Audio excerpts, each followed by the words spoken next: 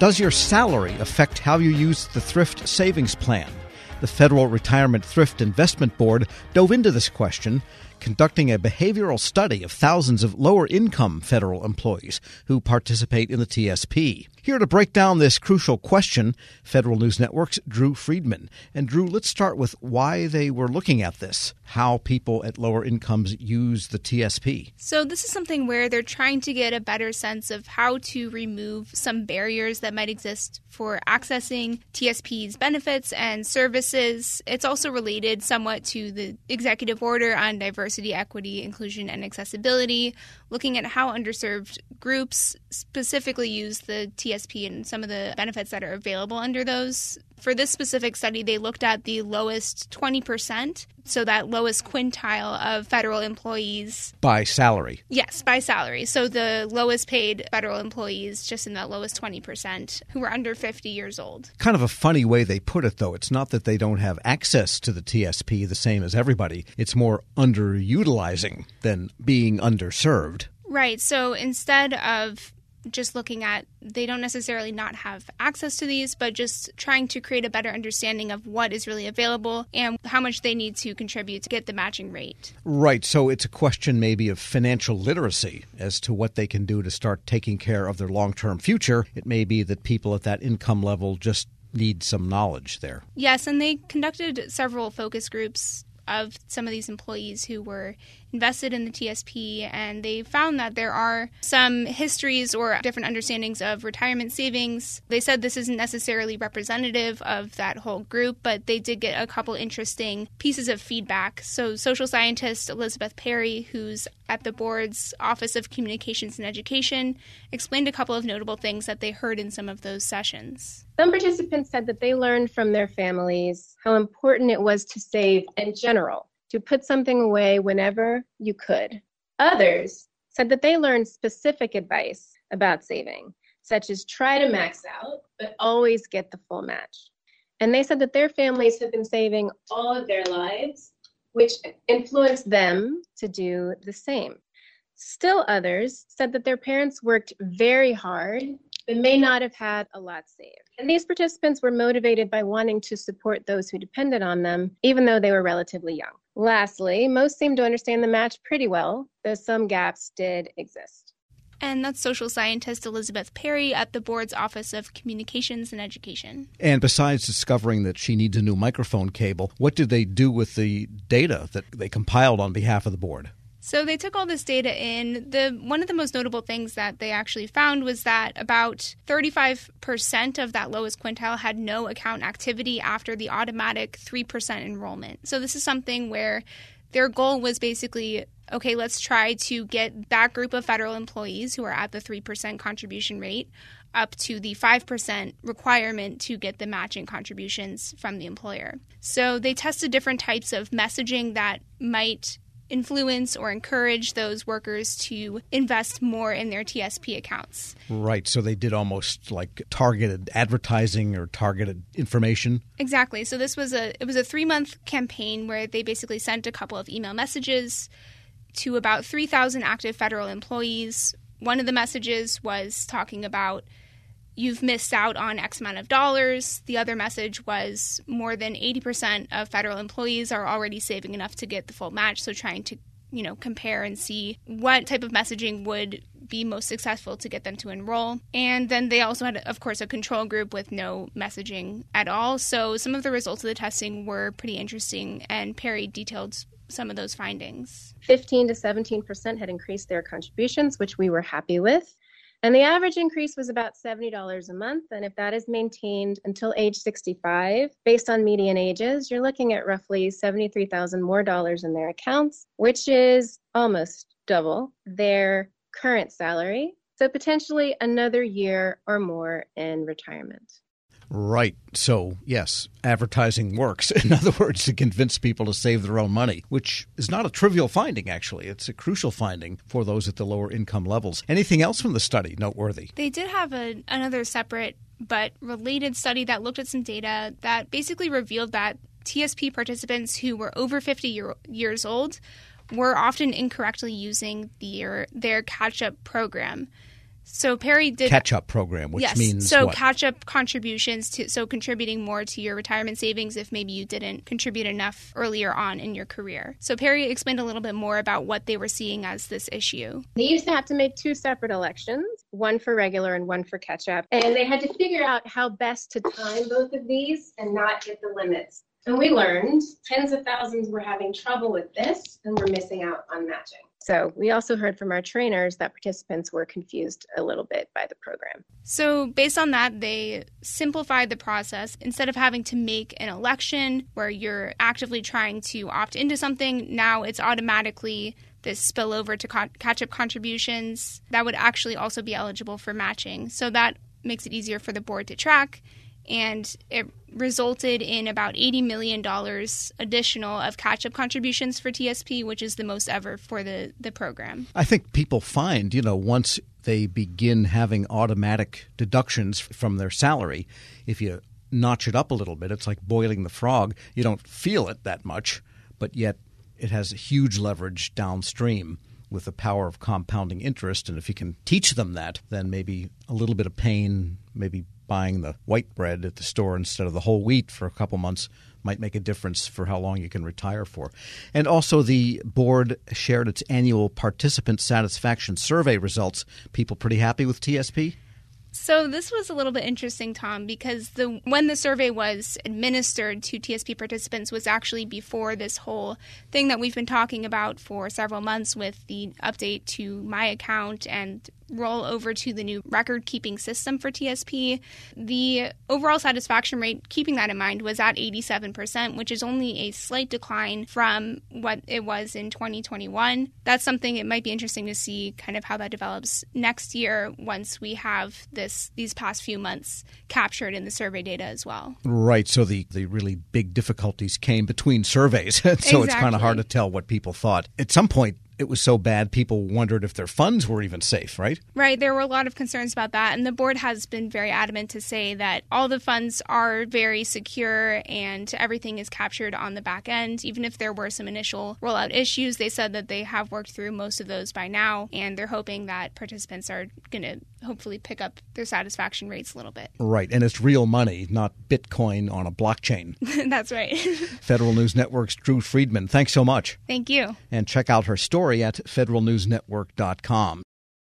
Leadership today, especially within the federal workforce, is being tested more than ever before. After an exemplary career as a former executive at the FBI, focused on policy and strategy, Sasha O'Connell, Ph.D., is guiding future federal leaders as the executive in residence in the School of Public Affairs at American University. Sasha joins host Shane Canfield, CEO of WEPA, to discuss her exciting career, the future of the federal workforce, and the lessons she's learned along the way. Hello, and welcome to the Lessons in Leadership podcast. I'm your host, Shane Canfield, CEO of WEPA, and today I'm thrilled to be joined by Sasha O'Connell. Sasha is an executive in residence in the Department of Justice, Law, and Criminology at the School of Public Affairs at American University, and spent the majority of her career at the FBI, and most recently as the organization's Chief Policy Advisor, Science and Technology, and the Section Chief of Office and Policy for the FBI's Deputy Director. Sasha, welcome.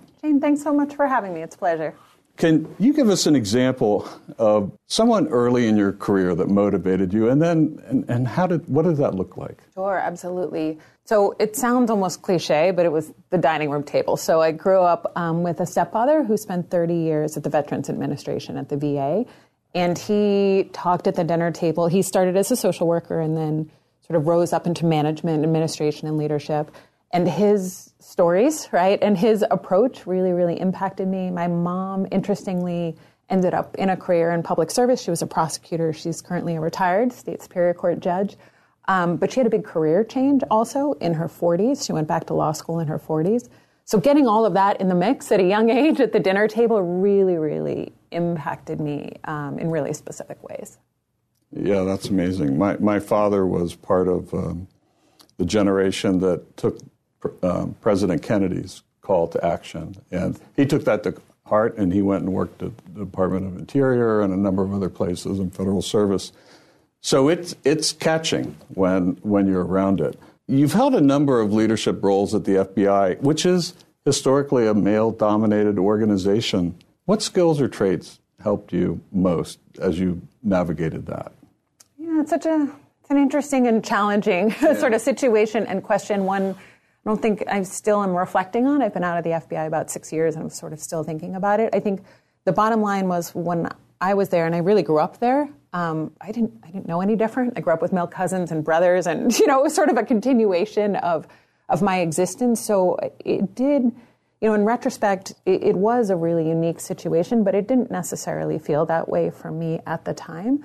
I think staying mission focused, staying not about me, staying flexible in terms of problem solving all helped me. I will say there's resources today that weren't there when I was there, or certainly when I was starting out. There's a lot of affinity groups for women in national security, women in federal law enforcement. And I will say I think I would have really benefited from access to those kind of resources as I was coming up. I had both incredible mentors, men and women, women across the organization who I became very close with, who were incredible supports, not just getting the job and starting out, but sort of matriculating through. But again, I'm really sort of proud of and involved in some of the work of those external organizations that bring women across government, executive women in government, and those kind of organizations together, because I think it is really, really helpful as one moves through.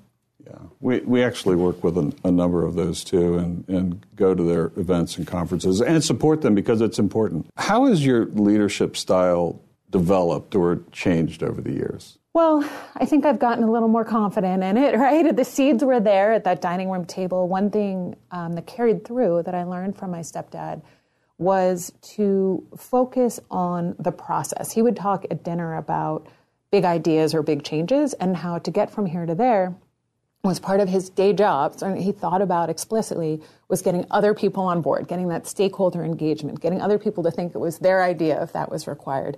And that's something I started out with as a gift, right, that kind of approach. And then I got confidence in that, and then I added things. I will say, as I moved on, my appreciation for taking care of is maybe the wrong word, but really focusing on the people who work with you and for you in some instances, making sure that they have what they need to be successful in a tactical way. But then also something I definitely learned at the FBI as I went along is, the importance of creating an environment that is supportive and inspiring. We joke about it, but food has played a pretty serious role in my leadership style over time. I learned from great mentors. I worked with Bill Estevez at the FBI, who had a full-scale cappuccino maker at his cubicle, right, and would host coffee hour, and you'd see the steam rising across the cubicles. I worked with a great friend who used to carry hot frittatas for breakfast celebrations or on the metro, right, in one of those sort of coolie bags. And so I think it's been additive in terms of learning, gaining confidence in my approach, and then adding these pieces as I go that I've certainly learned from mentors and colleagues. And clearly you never let anything get in your way. You were mission focused, as you mentioned, and you just got the job done no matter what was in front of you. Well, I wish, and it was that easy. I mean, I think we had a lot of success. One thing has always been my approach when starting out as a leader too is to solve near-term problems. I always say sort of deliver short and then you can push them long, right? So we don't always succeed in those long-term goals or those, sort of blue sky ideas as leaders we want to achieve. But we deliver on those short-term pieces, right? And you get that buy-in from the stakeholders, and then often you can push toward those bigger dreams, hopes, aspirations, and goals. I would like to say I was 100% on both fronts. I'm not sure your characterization's 100% accurate there, but I'll take it in this sense. Looking back, what's one piece of advice you might have given your younger self when you first started? Yeah, it's interesting today, too, working with students, I get that chance, right, to give essentially my younger self advice every day. And one thing we talk a lot about, and I wish I had thought more explicitly about, is really, it's about calibration, right? And so I always think Emeril Lagasse would say, like, a stove has dials for a reason, right? It's not like all hot or all cold.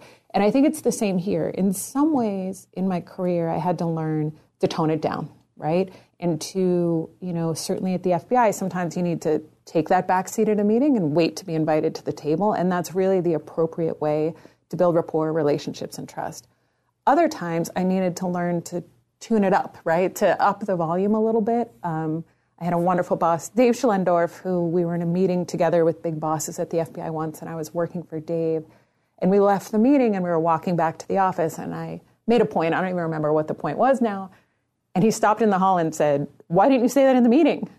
You're not helping me, right? Telling me this now. Now I have to go back and fix this."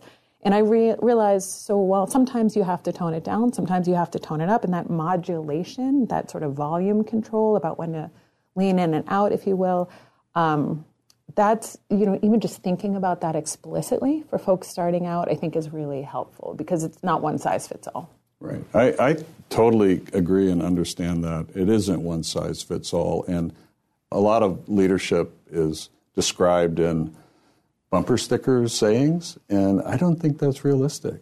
I think it's situationally dependent, and you have to be self-aware and aware of your circumstances to adjust. That's well said. You're training the next generation, or helping to train them, federal leaders through AU's School of Public Affairs.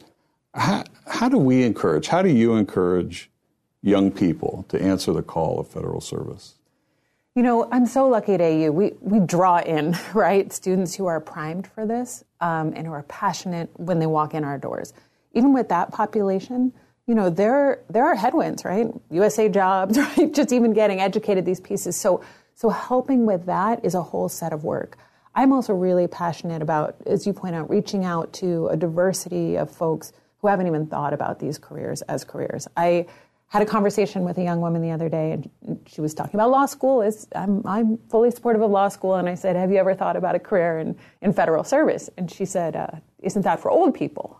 I said, okay. So, there's an education to do, right? Clearly she's never seen the softball leagues, down on the mall or kickball or any of the fun we all have in town, where we certainly did when we were younger. But I really try, again, podcasts like this and other venues to put myself out there and really talk about what it's like, the opportunities I had at the FBI to be in the middle of the mission space, and to explain that the federal government needs all kinds of skills, right? And diversity of thought, right? And diversity of people. So there's that sort of working with the group that's primed for us, and we need to help them get over those barriers, get in, and then stay engaged and passionate.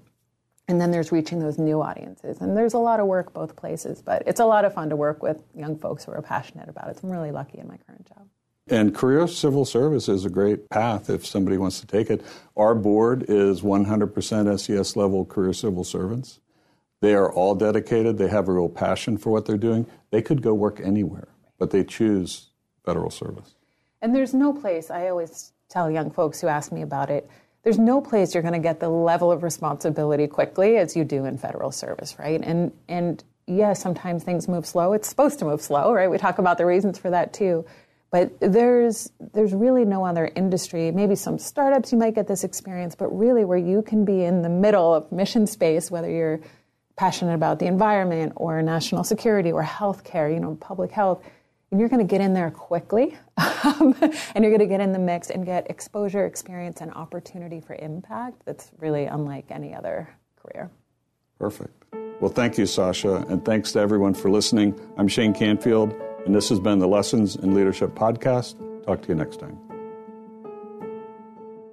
Reconnect with a carpool or vanpool. Even if you're commuting just a few days a week, Commuter Connections can match you with others that live and work near or at the same place as you. Prefer taking the bus or train? There's never been a better time to reconnect with transit. Plus, you have the added comfort of knowing Guaranteed Ride Home is there for any unexpected emergency for free. For more options, visit commuterconnections.org or call 1-800-745-RIDE. Some restrictions apply.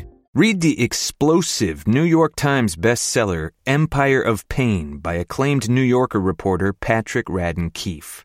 Slate says it's a real-life version of the HBO series Succession with a lethal sting in its tail, a masterful work of narrative reportage. Now is the perfect time to read this gripping account of the meteoric rise and staggering fall of the Sackler dynasty. Empire of Pain is now available in paperback from Anchor Books.